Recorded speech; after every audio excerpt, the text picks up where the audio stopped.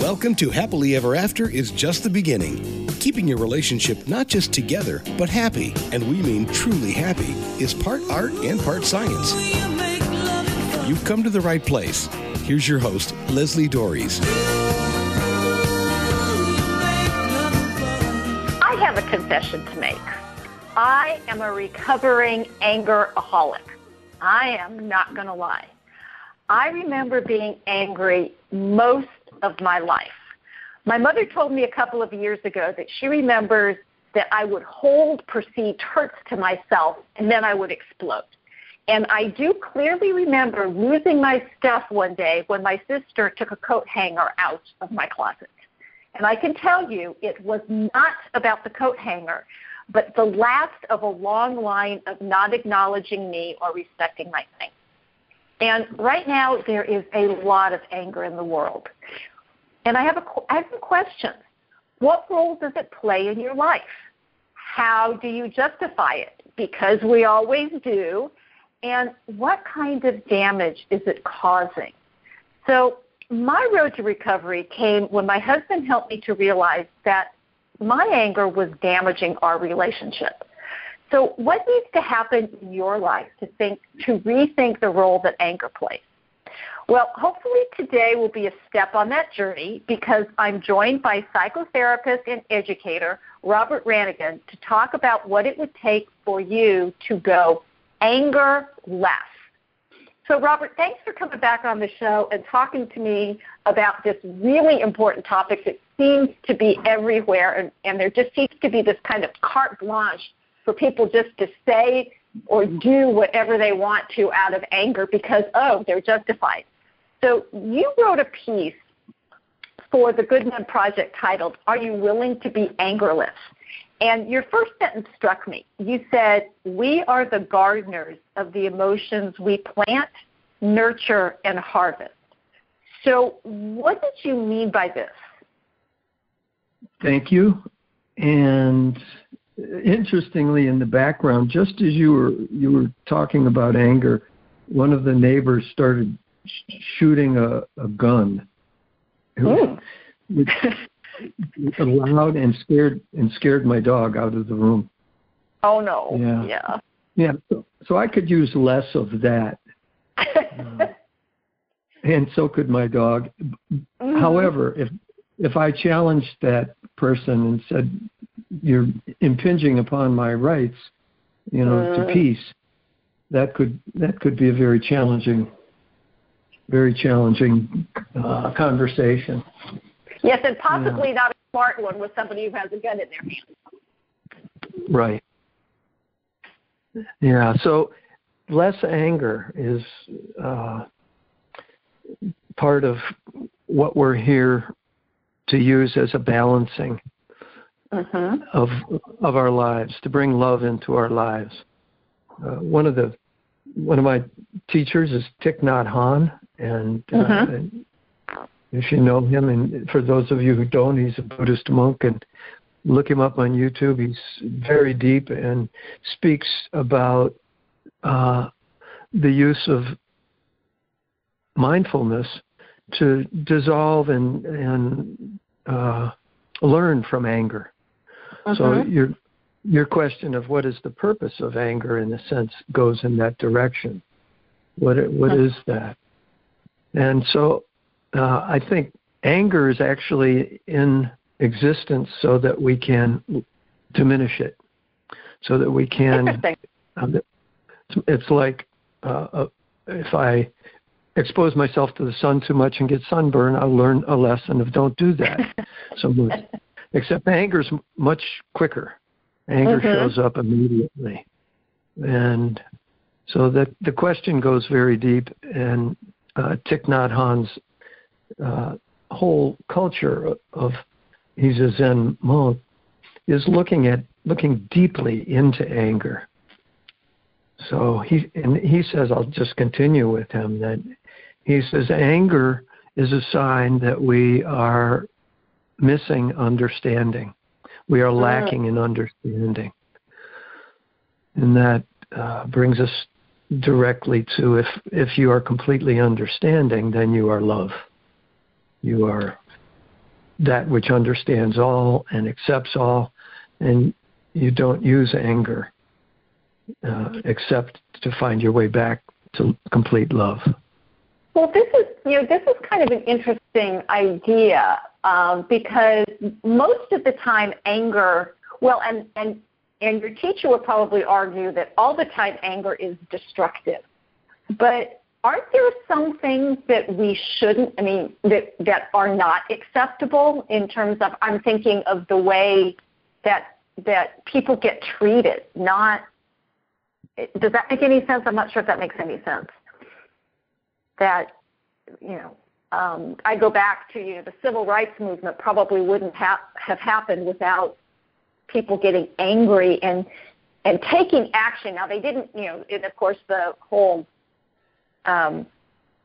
movement was about, non-confrontation, was more like taking a lot of the stuff, which I think is what made it effective. But it at least had one foot in angry about being very tired of being treated in a completely unacceptable way. So is anger, I'm struggling with the idea that we have to accept certain things that shouldn't be acceptable, or am I just missing something? No, so the way I'm going to phrase that is, can anger help, or is anger always destructive? And what about equal rights? How did it fit in there? So I look to the origin of the disproportionate use of power in slavery and the subjugation of genders and races, that there is already an anger in existence that is disrespecting other humans. Okay. And in that way, no, we need to get rid of anger. Anger is a sign that we aren't loving enough. We're not understanding how to love. And I would say that the subjugation of anybody else and the ignoring of their feelings could be deemed as anger. Okay, I see that. That does bring it in. So just say the civil rights movement, a lot of the women's movement, some other of these movements of things that the gay rights movement, all of the people who are trying to claim their right to coexist peacefully in the world is a reflection or a reaction to already existing anger. Is that kind of what you're saying? Yeah. Okay. Yeah. So Rosa Parks didn't get on the bus with a baseball bat. Exactly. She got on the bus and just took her place. And she knew that it was wrong culturally to sit where she sat, but she did it anyway. So a response to anger, I would say a kind response to anger. She did us all a favor. I never got to meet the woman, but here I am respecting her. Right. So, yeah. Well, and I think that's why the nonviolent movement can be so powerful, is because you're not meeting hostility with hostility or violence with violence, which, right. It goes to, an eye for an eye just makes the whole world blind. But it is a very interesting thing, and anger is a natural emotion. It's one of the easily and accepted, easily identified and accepted emotions, and it's actually meant to, as you say, to help us to learn something. So what is this concept of being angerless? Because I always struggle when I talk to people about, you're going to have an automatic emotional reaction to something. Anger being one of them, hurt, frustration, all of that, love, depending on which emotion you're talking about, you'll have this feeling. And my position is acting on it is where the rubber meets the road. So what exactly do you mean by being angerless? So I don't know that I can be exact. Okay. And, but though I know in myself that I'm still learning to use anger less. Mm-hmm. And so the lessening of anger is simultaneously the deepening of understanding. Okay. So if I suppress anger, that's not the same thing as lessening it. That's true. So you get that. Mm-hmm. And the willingness to be aware of our own anger, the question you asked is, how do we get to using less anger? The way I'm hearing it, you must be aware that you're angry. You must be willing to know that and go deeply into your own story, into what it is that you remember. You shared that you remember the coat hanger incident. Mm-hmm. That to me was a trauma in your life. Mm-hmm. And I've talked to people who have every story. I mean, the worst stories. And that doesn't mean that your sister touching your hanger, that was good. Mm-hmm. You know, I said that. The hanger story is, it's an insight into something that's profoundly impactful still in your life. And the how to change that, to me, comes to using hemispheric balance and overruling the body's existing response to stimulus, and being kind to the younger Leslie, and being kind to your sister as well. Now, and using your body and your ability to move your body in ways that depict kindness, depict compassion, rather than yielding to anger. And that would include speech. Yeah, so what I'm hearing is it's not necessarily the absence of anger. We're not trying to get rid of anger. We're just trying to maybe lessen its power, lessen our reactivity to it. Is that kind of on the right track? Yes. So if you resist your sister's touching the anger still today, that resistance can turn to acceptance. Mm-hmm. You can allow yourself that room to just be accepting. We're not going to necessarily make a jump to all-loving being, although I don't know that we can escape that either. Well, and I know that that's one of the things that it's basically been studied and been proven. We know that it exists, that the more compassionate, the more open we can be to somebody else's experience, the gentler we are with them. I mean, it's we do this with our kids all the time. Our kids, I don't want to call it making mistakes, because that implies they know that there's, but they just act. They do what they do. And then at our best times, we just kind of gently correct them, and we're compassionate for where they are. But somehow we seem to lose that when it comes to either our partners or our neighbors, or, and so why is it that we can be soft, gentle, and angerless with our children, but with other adults it seems to be more problematic? So the question that you're asking is indicative of a view that somehow my spouse is less worthy than my child. Mm-hmm. So I minimize, in that position, my understanding of our connection, where I am no longer coming from total acceptance. I'm coming from partial acceptance.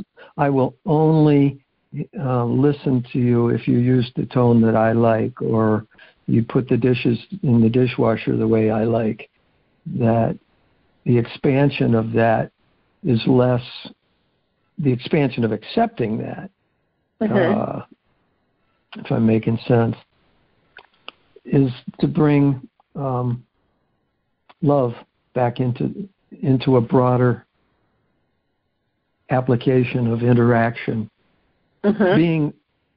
Being accepting versus being resistant.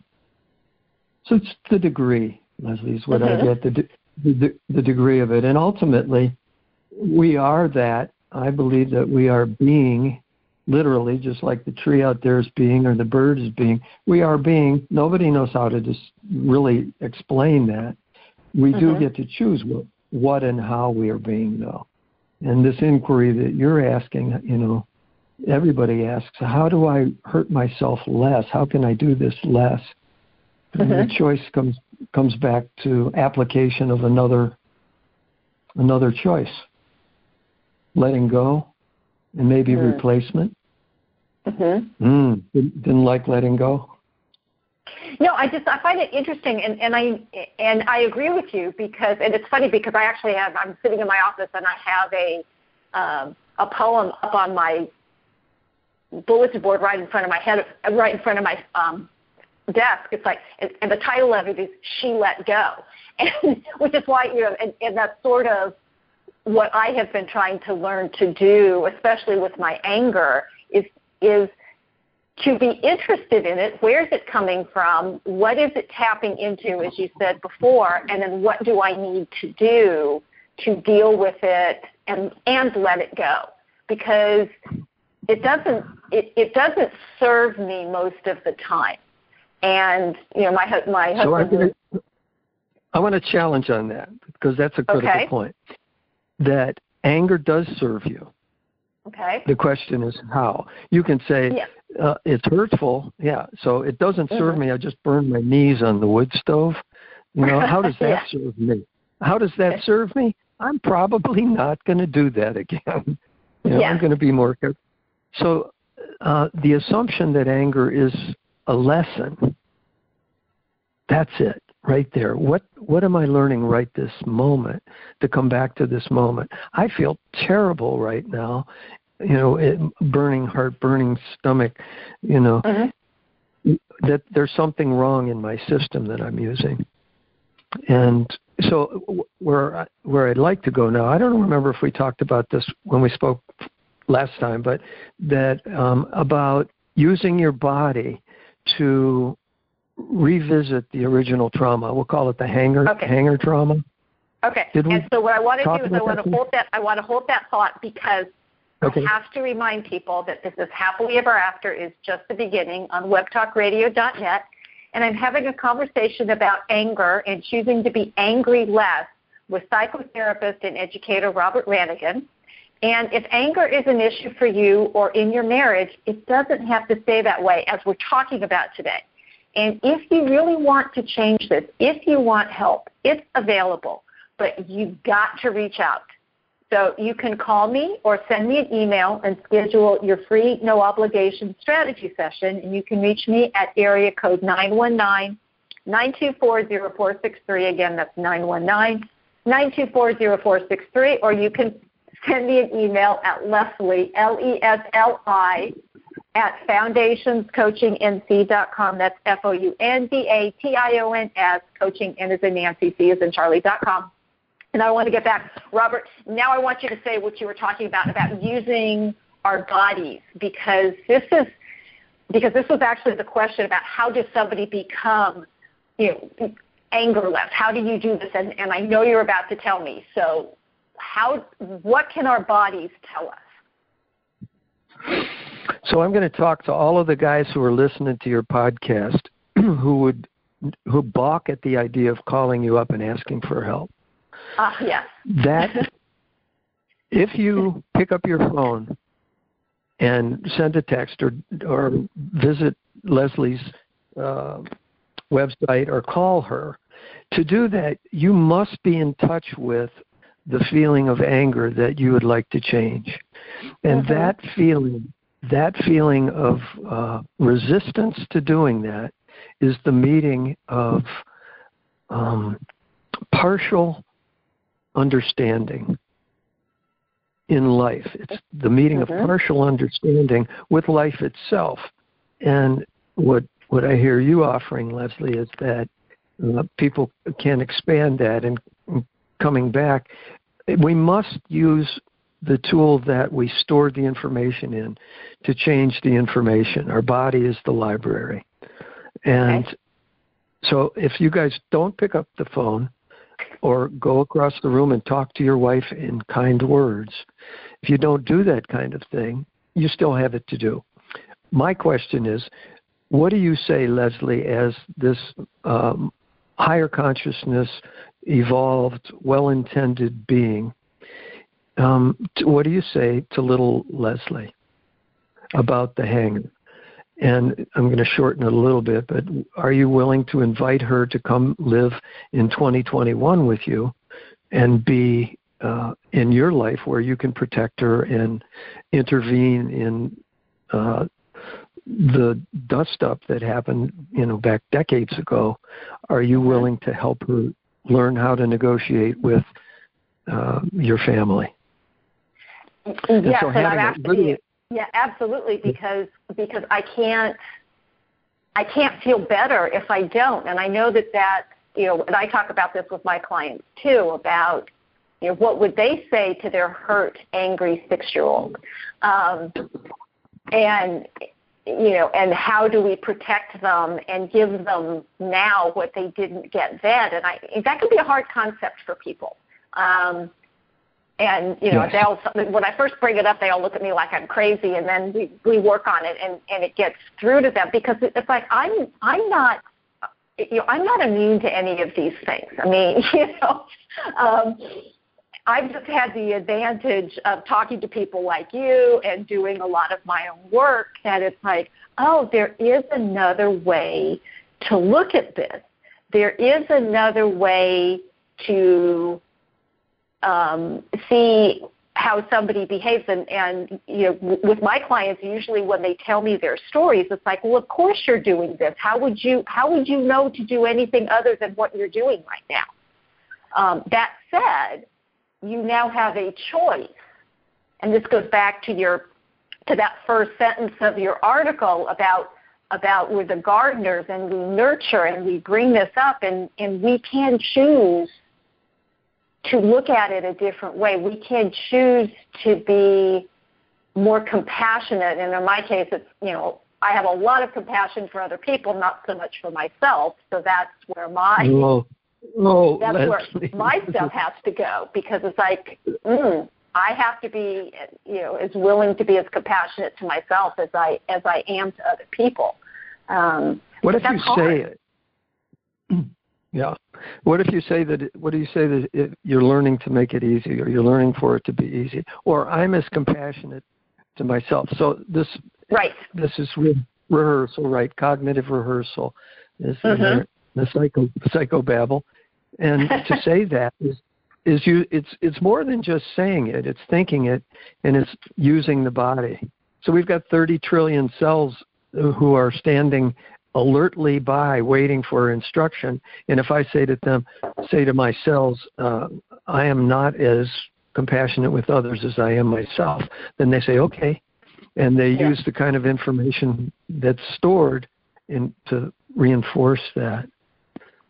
So that's a great example.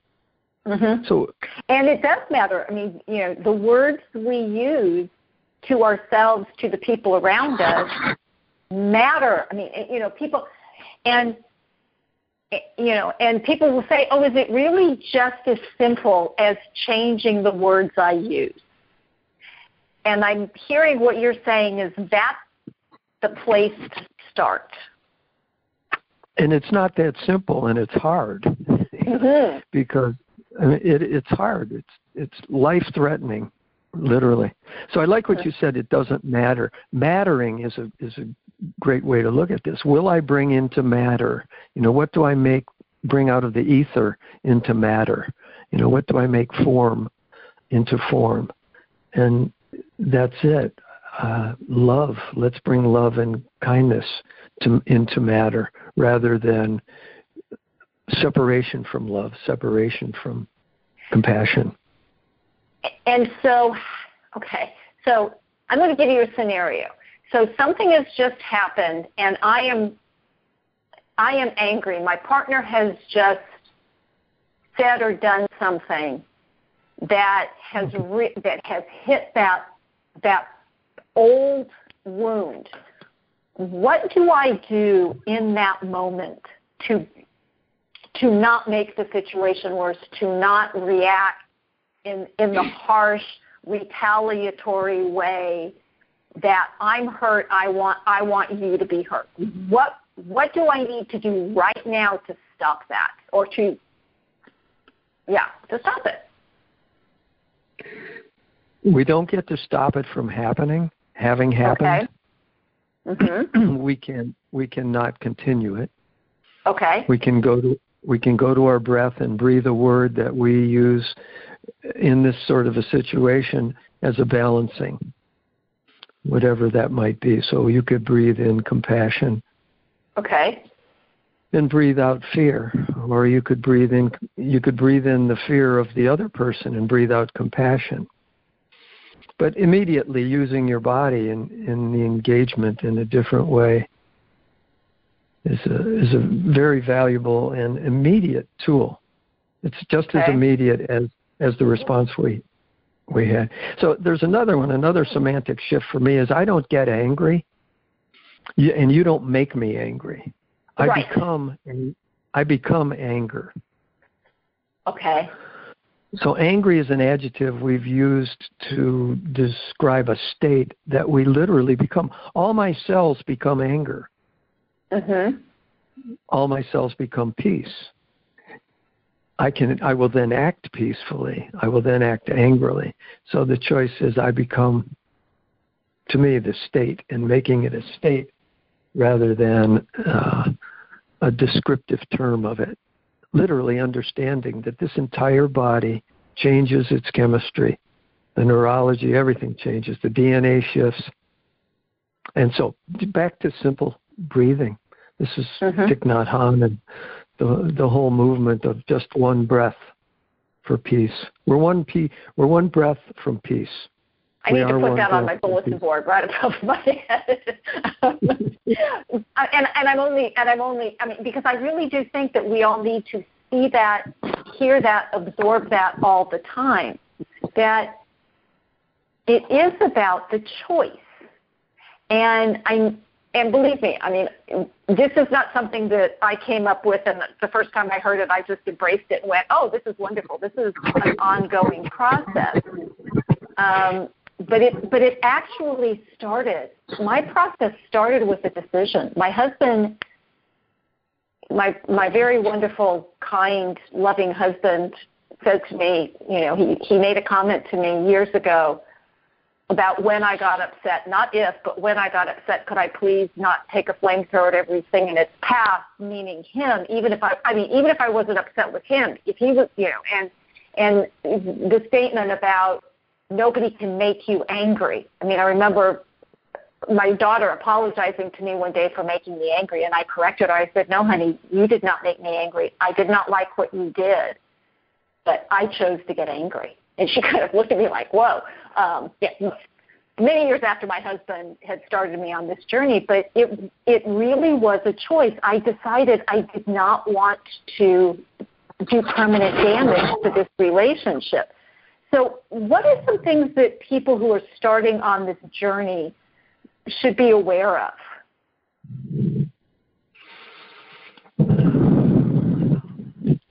So I'll say right speech. Okay. It's very important. Be accurate. And you do lots of couples work. I ask couples to say I rather than we. Mm-hmm. We just can't get along is much more empowering when it's I can't get along. And actually it's not can't. I'm choosing not to get along. Not to. Yeah, just in the moment, coming back. So find something that is out of your control you're willing to accept. What is that? How do you defer to the power, whether it's your religion or your understanding of how things grow, or just coming back to this acceptance of I am the power of decision. That's what I am. I am the choice of life to take form as Bob Brannigan, and you as Leslie. And everybody who's listening, you are the choice of life to become. And all we're talking about is how do you monitor that and how do you steer it and, don't run people over with it.